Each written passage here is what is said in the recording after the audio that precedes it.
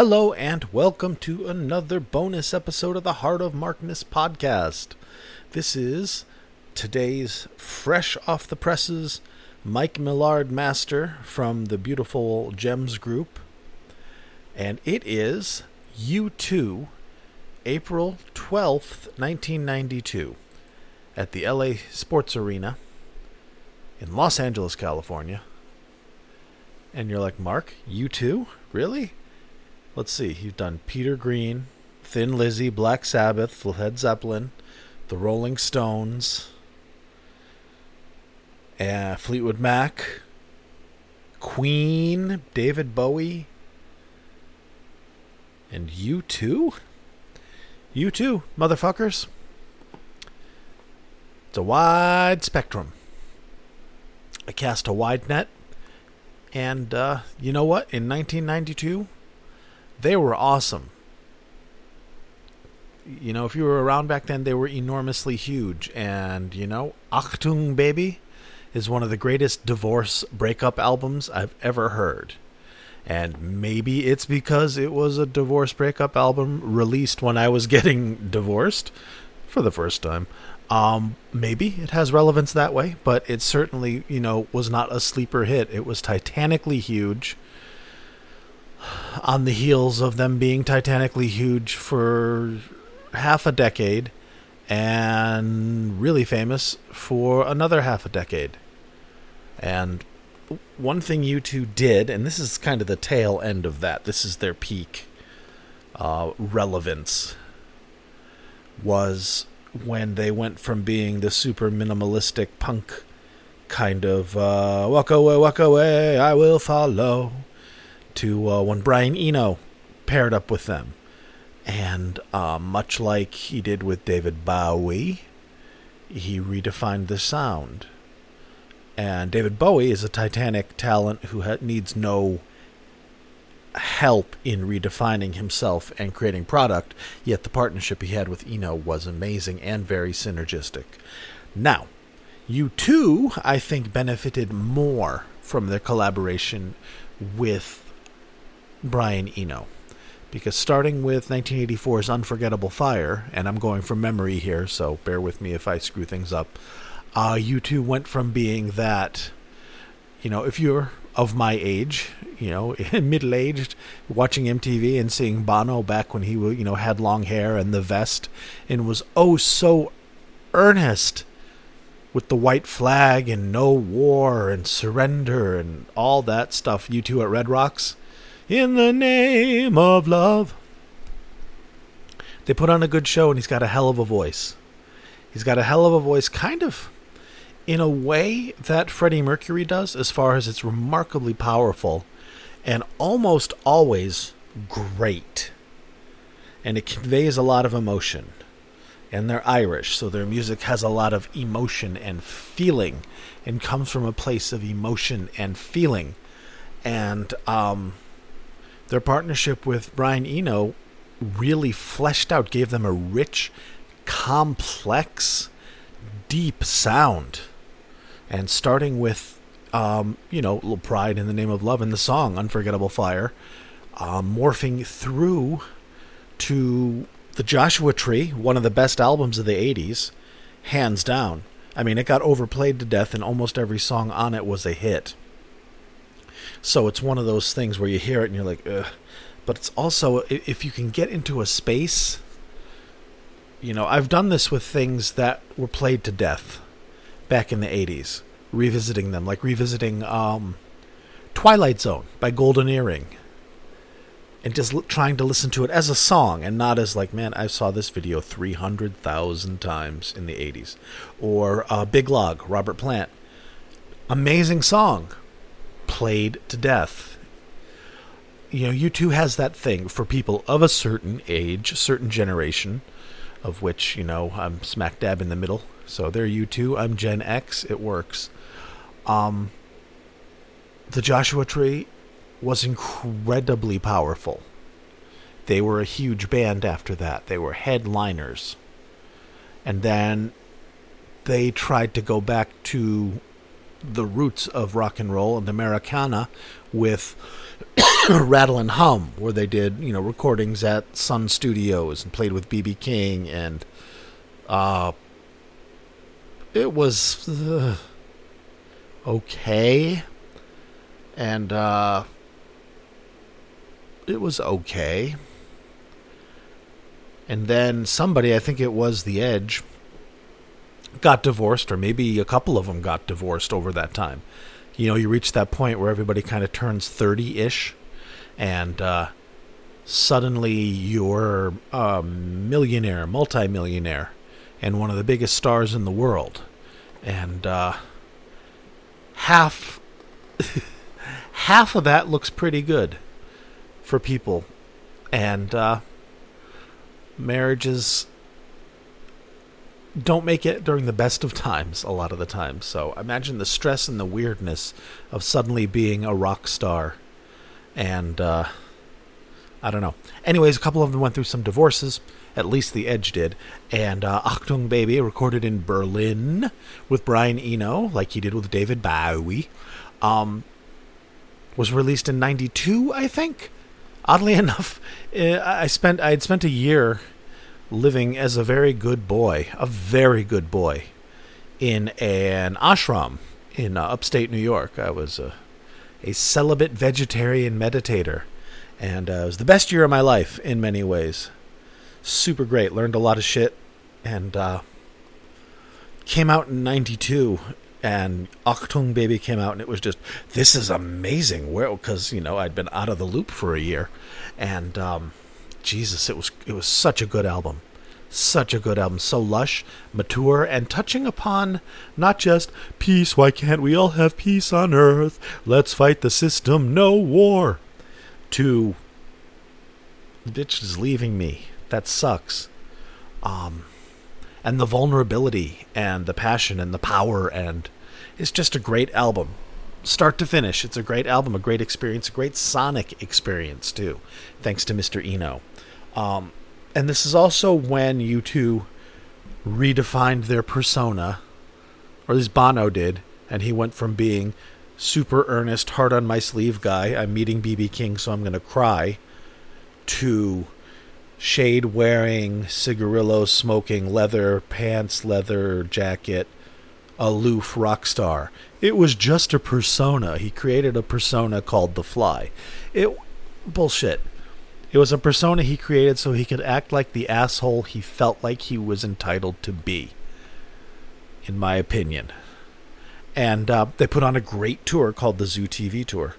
And this is from that. It is excellent. The only thing that is better is the next year.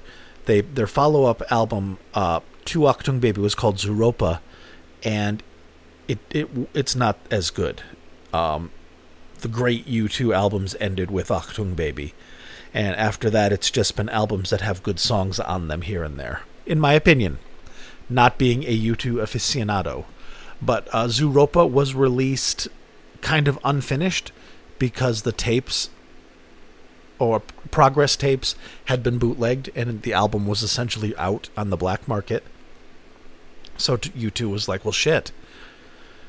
If it's already out, let's just put out what we have and stem this before it becomes, an issue. And they released it, and it was, it's okay. It has good songs, but it doesn't have that common theme. It doesn't, you can't, if you don't have a message and you're doing an album because it's just time to do an album, you're going to get that. But the follow-up tour, the Zuropa tour, I'm trying to think.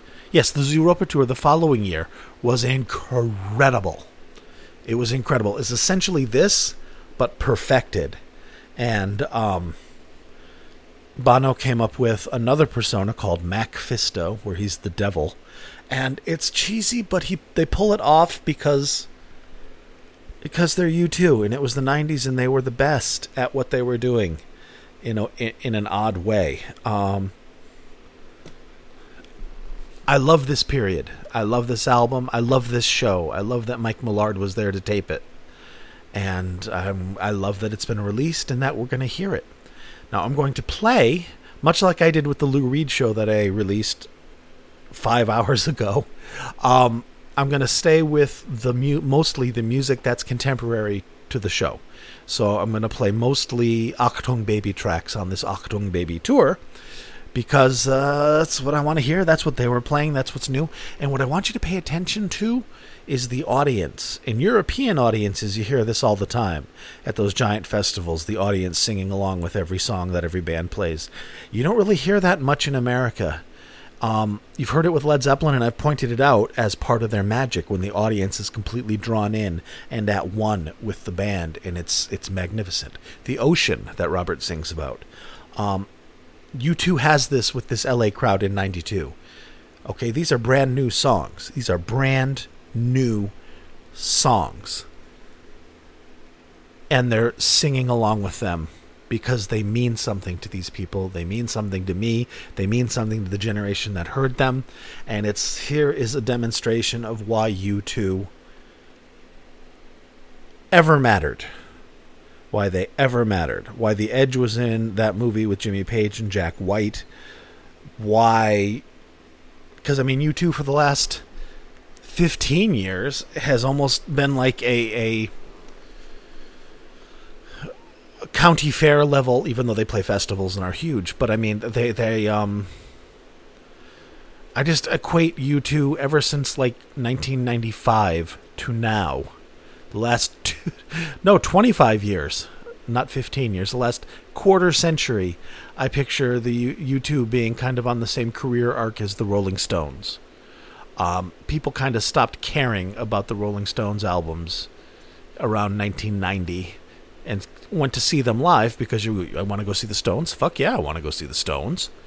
And with U2, it's like, you're going to go see U2? Fuck yeah, I'm going to go see U2. Did you get their new album? Fuck no. And then they did that thing with Apple where everybody who had an iPhone was just given a U2 album. And it pissed people off. It's like, get this shit off my phone. So, I mean, they shot their wad. They definitely had their time in the sun, and now they're... I don't know what they are. They're just famous. Famous. I mean, they still put on a good show for being 60. Bono's voice is still doing it. Not with the same force, but you can't expect that because, you know, Bono's voice is strong, so he can even keep the range, but you're going to lose some of that force with age. Anyways, another 12.5-minute ramble that made no sense. Well, hopefully it made some sense. And anyways, this music meant a lot to me, means a lot to me, and listening to it takes me right back to mid-1992, because my first horrible bad choice marriage fell apart, 3 weeks after this show happened. And it should have. I mean, that was just a mistake, start to finish. It was very, very, very, very, very short-lived. But it fucked me up real good. Anywho, let's get to this, shall we? It is, once again, April 12th, 1992. Another Mike Millard master. It was a sports arena, large show. Mike was not in his typical preferred sweet spot for recording, so it is not the world's best Mike Millard recording, but that doesn't mean it's a bad recording in it by any means. It's an excellent, excellent recording. It's just not going to be that take your breath away that you sometimes get when Millard is where he wants to be in the optimal position. So what we're going to listen to first of all is going to be One. Oh, look at that. I told a lie. All right. Looking at the songs that I picked out, we're going to listen to a few Achtung Baby songs, but we're also going to listen to not a few Achtung Baby songs. So scratch what I said about artistic integrity and staying with the songs that were of the time, because looks like we go all over the place here. All right, here's the song One. Great song. So emotional. Did I ask too much? More than a lot. You gave me nothing, now that's all I got. Someone's heart's broken. All right, here you go.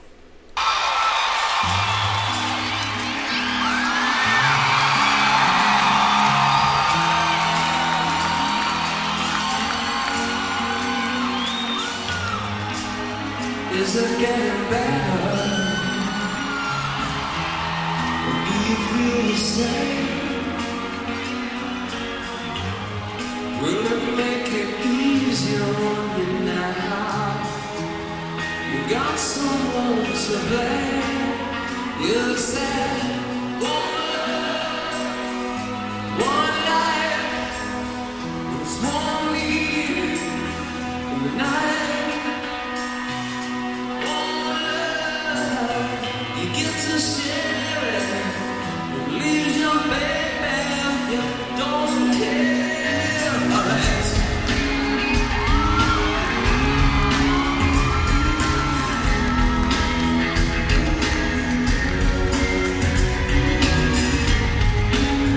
Did I disappoint you? Leave a black taste in your mouth. You act like you never had love. You want me to go without. Well, it's too late tonight to drag the dirt out into the light.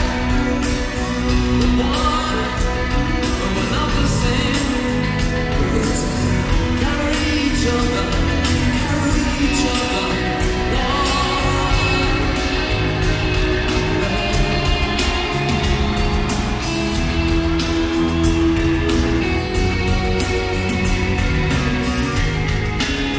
Come here for forgiveness. Have you come to raise the dead? Have you come here to play Jesus? To the lepers in your bed? That's too much, more than a lot. You're getting up at night. Oh, one, we're not the same. When we hurt each other, then we do it again. You say, love is a temple, love higher law. Love is a temple, love higher law. Ask me when time, then you make me crawl. I can't be holding on to what you got. When all you got is hurt. One love, one love, one life you're cutting to transition. One life, but we're not the same. We carry each other, we carry each other. One life, one life, one love, one love, one life.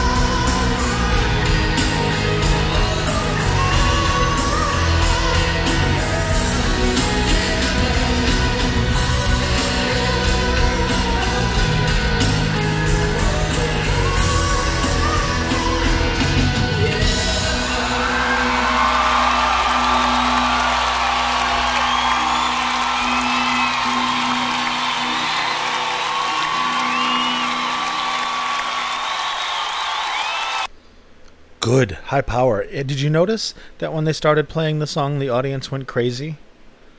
You know you're at the top of your game when the audience loses their shit over your new material.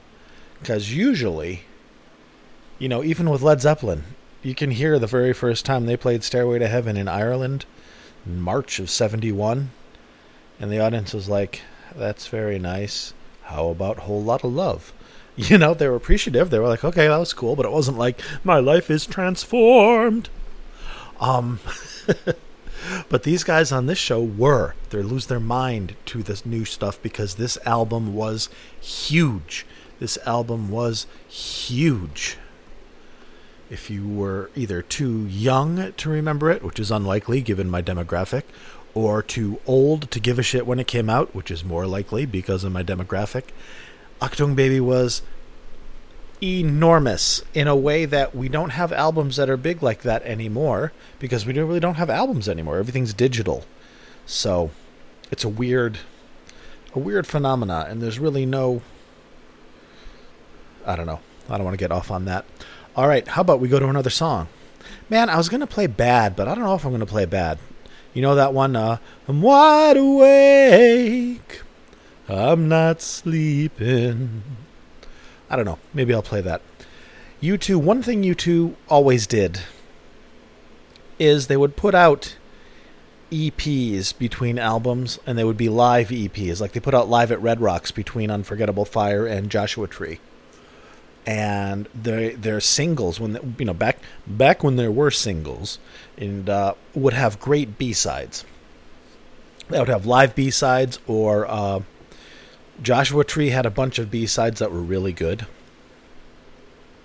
I think they did Dancin' Barefoot, the Patti Smith song. I know they did. I don't know if it was for Joshua Tree or if it was an outtake from Achtung Baby. Achtung Baby had a ton of great outtakes. Shit, I'm just remembering all the stuff I used to own. Like the Joshua Tree 45s were released on like cardstock sleeves. They were magnificent. And shit, I think one of the 45s, actually the B-side was played at 33 1/3 so they could fit 2 songs on it. I mean, maybe I'm wrong. But man, I had those. I had all those Joshua Tree 45s. I had the Joshua Tree 12 inches. I had this thing from like 1981 U2. It was like a shoe tree that you hang on the back of your door, just little plastic pockets, but each one was a 45 on Island Records, I believe. And man, I had all the CD singles for Achtung Baby. I had the vinyl for Achtung Baby, the B-sides. Oh, back in the days of mixtapes. Back when I was young. Oh, dear Lord. What has happened? Everything's gotten easier. And somehow, the colors don't seem to shine as bright. Maybe that's just what getting older is. Who knows? Why are you getting melancholy, Mark? I don't know. Probably because this all just comes from an era where I was tremendously disenchanted and unhappy and disillusioned with everything. So it's probably just hearkening back to those halcyon days. The ones that you were just saying were so good. Yeah. All right. Let's listen to another song from Achtung Baby.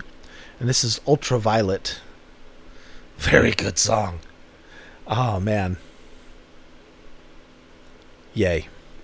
I'm sorry. I'm just listening to the song in my head before I play it. Which I shouldn't do, because that's just dead air for you people. All right. Ultraviolet.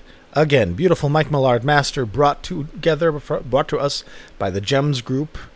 He was recorded on the world-famous Nakamichi 550 cassette recorder with AKG 451E microphones, and transferred from the master to a digital audio tape at some point, but not a stepped-on digital audio tape with the 32 kilohertz. No, it's full spectrum, so it's good. And then taken from that, run through SoundForge, Adobe Audition, and here we go. Thank you, JEMS Group. And the set list, because I'm going to put this up on heartofmarkness.com for you to download. You can download this whole show for yourself. And the show comprises of Zoo Station, The Fly, Even Better Than the Real Thing, Mysterious Ways, One, Until the End of the World, Who's Gonna Ride Your Wild Horses, Trying to Throw Your Arms Around the World, Angel of Harlem, remember that one? Satellite of Love, yes, the Lou Reed song. Bad, Bullet the Blue Sky, Running to Stand Still, Where the Streets Have No Name, Pride, In the Name of Love, I Still Haven't Found What I'm Looking For, Desire. Bow, bow, bow, bow, bow, bow, bow, bow, bow. Ultraviolet, which we're going to listen to. With or without you. And Love is Blindness. Now that's pretty badass. How many of those songs were you like, oh yeah? Right? So grab it. Live a little. All right, here we go. Ultraviolet. Baby, baby, baby, light my way. Mark, are you stoned? A little. Here you go.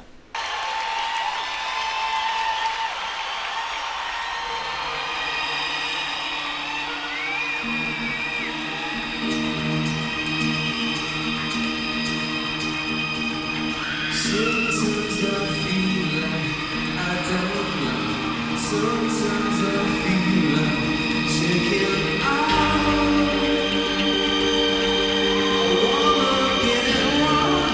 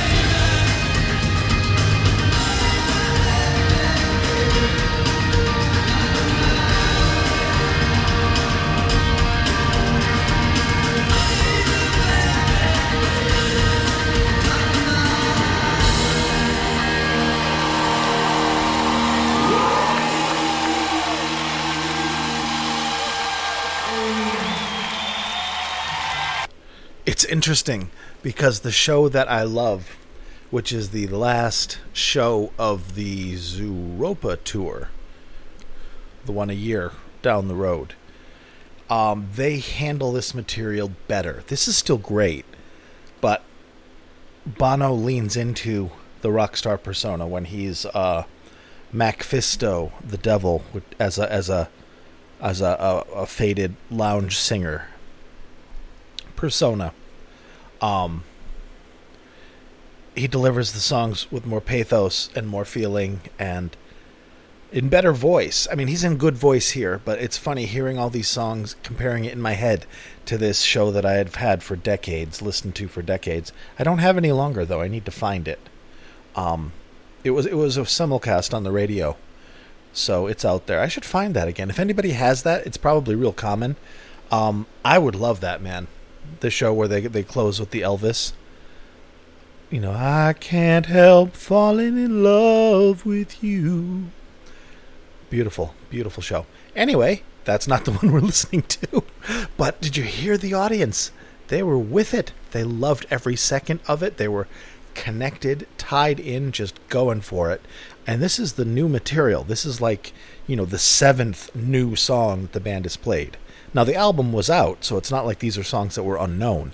But it just goes to show how powerful an album that was. Because already by this time, and U2 was like maybe 30, 33 years old at that point, young still. And they already had, think of the hits that they could have played. Angel of Harlem, When Love Comes to Town, Desire, With or Without You, I Still Haven't Found What I'm Looking For, Where the Streets Have No Name, Bad, Unforgettable Fire, Pride, I Will Follow, New Year's Day, Gloria.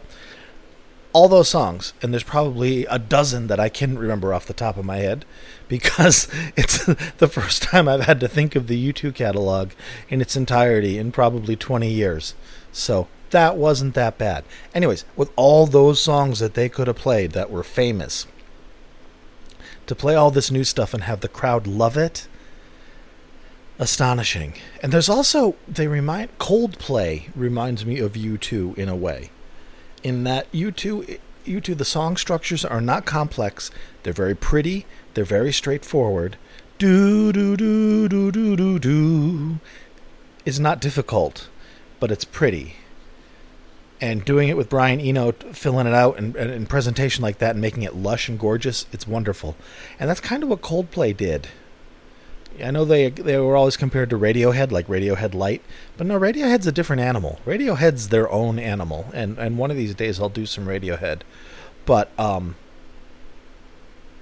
a lot of ways, they're like a U2 Light, in that you have a singer with a great voice and a great falsetto, singing songs with lots of feeling and emotion and tenderness, and a band that's... the drummer's not a great drummer. The bass player's not a great bass player. The guitarist isn't a great guitarist. They're not bad in any way. That's in no way denigrating them, but in no way are they exceptional. The Edge is exceptional because of what he does with what he plays, the effects he uses, and the sound he creates. In that way, he's exceptional, and God bless him for that. And in all other ways, U2 is still superior, vastly, to Coldplay. But, I remember I saw Coldplay. I did. I saw Coldplay. Hello, my name is Mark, and I saw Coldplay in 2012 with my second wife, not my second ex-wife, for our anniversary. I paid for really good seats, and it was like a 90-minute sensory assault of fun. It was awesome. But it was awesome in the same way that going to like the fair and eating that fair carnival food. It's like, fuck yeah, I want an elephant ear. Fuck yeah, I want a giant turkey leg. Fuck yeah, I want a slushie. Fuck yeah, I want one of those. Fuck yeah, I want a giant pretzel. And then you're like, oh, Jesus Christ, I feel terrible. It's that. It's fluff. Whereas U2 isn't fluff. It's simple food. It's down home cooking. It's chicken and waffles. And it's like really simple food wonderful presentation and execution. And Coldplay is like, hey, you want to go to McDonald's? Sure. McDonald's is good. And then you eat a shitload of it and you feel like you're going to die. So, that's my U2 Coldplay compare and contrast. Thank you for joining me. How about we play another song? Great, Mark. Good idea. We're going to play the closer to the Shozer, the last song in their set, probably their final encore. Love is Blindness. Maybe they didn't do encores. Maybe they just did the whole thing and said, we're out. Love is blindness, I don't want to see. Another great song. Another great song and another great My Heart is Broken song. You know, Achtung Baby should have just been called Bitches Ain't Shit. Because it's that hurt. It's that hurt of like, why she get half my shit? She didn't write With or Without You. No, but she was married to you when it was a material, comfort and support during that time, and as such, she's required to and entitled to. It's like, oh God. All right, going way off the rails here, way down an alley, as B.B. King says. All right, Love is Blindness. I don't want to see. Want to wrap the night. April 12th, 1992. Mike Millard, Los Angeles, Earth. Heart of Markness. See you in a bit.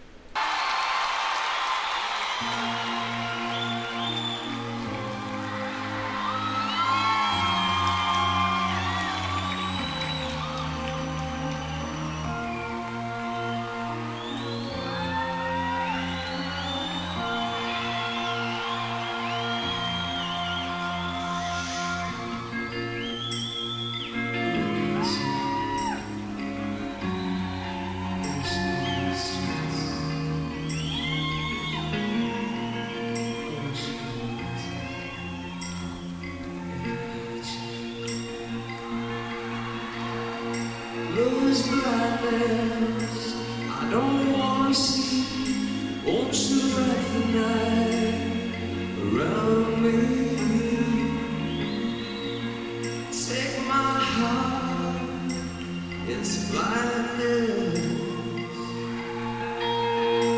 In a park car, in a crowded street, you see your love, man complete. Thread is ripping, the knot is slipping, love is blindness.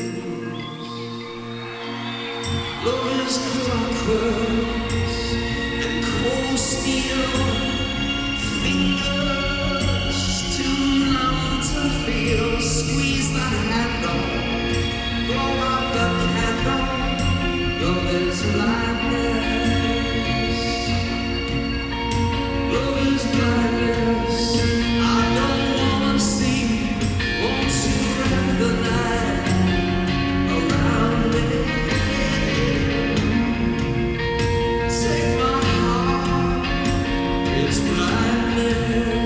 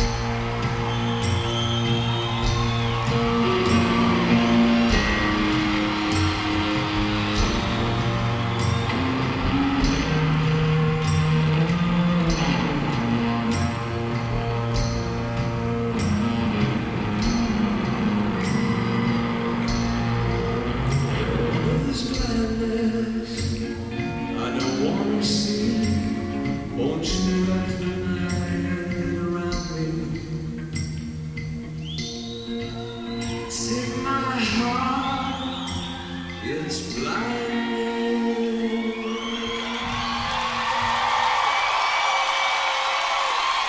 Look out for each other. Good night.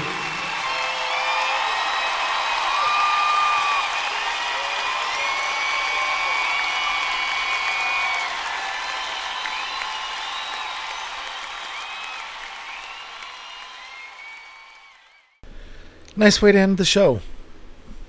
All it confirms is that I gotta find that Zooropa Tour show and feature that, because everything just is so much better. Even though this is good, it's so much better. Love how the audience, again, tied in. They're along for the ride. They want to experience Achtung Baby. They want to experience 1992 U2 in 1992. Now, in 2020, people want to experience 1992 U2 also. But you get 2020 U2, which means you get 12 songs that you'd never heard before. And then like 6 that you know. That's all right. That's rock and roll. That's music. That's life. That's entropy. That's how the wheel rolls on. Cliche, cliche, cliche. All right. Now we're done with the Achtung Baby tracks. There's 2 more I want to play for you. We're 45 minutes in. Fuck it. We'll do it.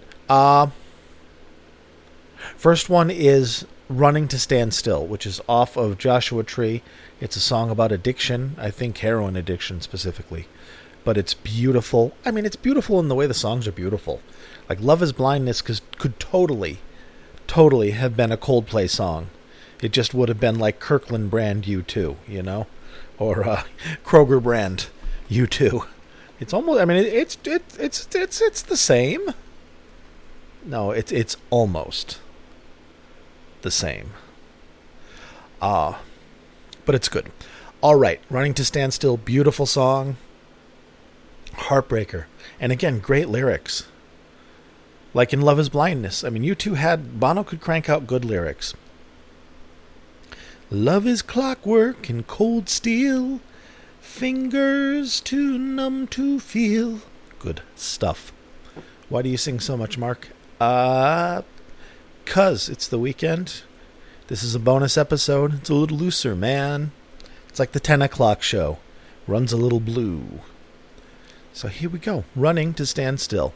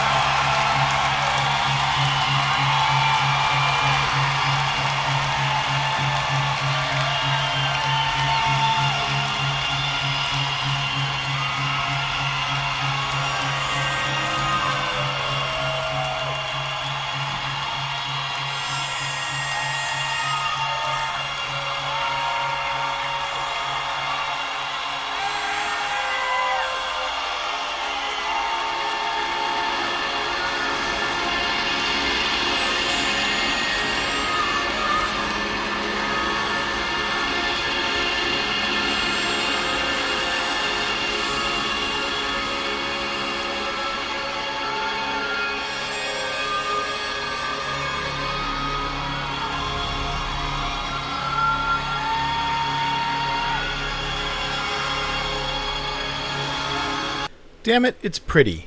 That makes me happy. All right. One more song. We're going to do Bad. Yeah.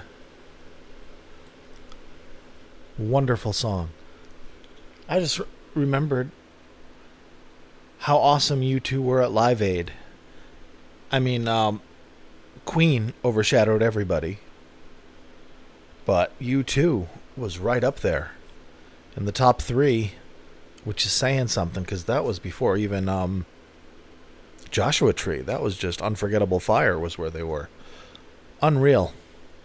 Unreal. And he pulled that girl out of the audience and danced and did that like 12-minute Bad. So good. Jesus Christ, they are rock stars. All right, they earn their stripes. Fuck it. I like U2. Kiss my ass. I mean, I like U2 like 1984 through 1993. 9 years of the 40 they've been together. 40-something. Shit. Old. Getting old. God damn it, that's scary. All right, push it down. Bad. All right, let's hear Bad. Wide awake, I'm not sleeping. All right, that's all I'm going to sing. I learned my lesson. Here you go.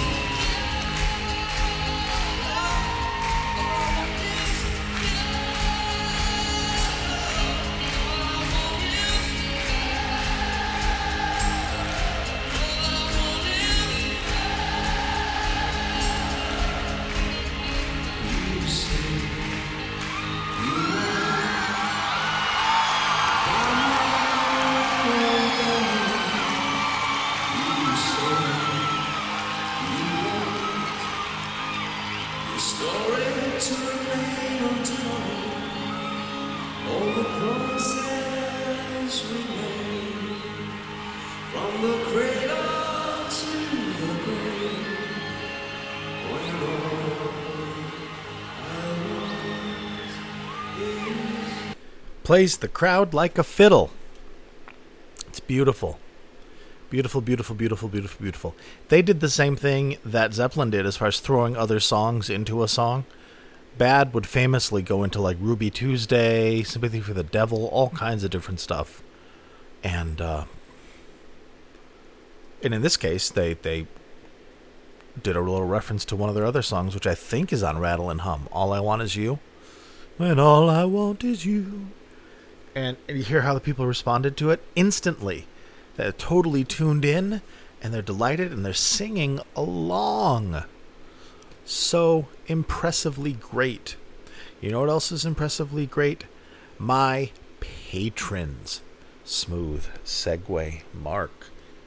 Get a sticker today going on the fridge for everyone to see. My patrons. The titans upon whose shoulders rests this podcast. My dear patrons, I will name them. If you want to join their ranks, you are welcome to. Patreon.com/HeartofMarkness. Waiting for the names to load. Patreon's been a little nutty today because it's the first of the month and everyone gets their payouts, so the system's like, slow your roll. All right. Thank you. Thank you. Thank you. I'm going to read them in reverse order. To Avi, Mimo, Bill, David, Mark, Peter, Tracy, Danielle, Brad, Wayne, and Rob. Thank you, thank you, thank you, dear friends. And a shout out to Evan, my honorary patron, who emailed me and I lost his email and didn't even respond. I'm sorry, man. Thank you for the email. I deleted it completely and then emptied the trash in a giant purge. It wasn't like I hate that guy. But yes, thank you for the email. I can't remember who you suggested I do a podcast about, but no. It did not resonate. No offense, it's just not my thing, I don't think. Although if it turns out to be, I'll do it. If I ever remember who it was. Thank you. Thank you for your support. All right, is that it? Yeah, that's it. Follow me on Twitter. If you want to follow me on Twitter, I'm on Twitter. You can talk to me. Join the Facebook group. I have a Facebook group, Heart of Markness. No surprises there. A lot of great people. Got about 100 folks in there. They're all very, very nice. They're all very, very generous, kind, and fun. And I have a website, heartofmarkness.com, on which you are able to hear the podcast that you're already listening to. But you're also able to, most of the time, where applicable, download the shows that I draw the podcast from. So, like, you'll be able to get this entire show with the set list I read off to you. I think I read it off to you. I don't know. If I didn't, it's a great show. And you can grab the whole ding-dong-diddly show for free because of my delicious patrons who pay for hosting SoundCloud, where I host the podcast, hosting heartofmarkness.com, hosting the cloud server on Mega, where I keep all the songs that I give to you folks. So bless them twice. So thank you, thank you, thank you. Everybody be good to yourselves and each other. It is now 6:41 p.m., and I've gotten 2 podcasts out today. And, do I have another one in me? Probably not, but I might. Oh, and tomorrow is another day. Fiddle-dee-dee. All right, thank you very much. Bye-bye.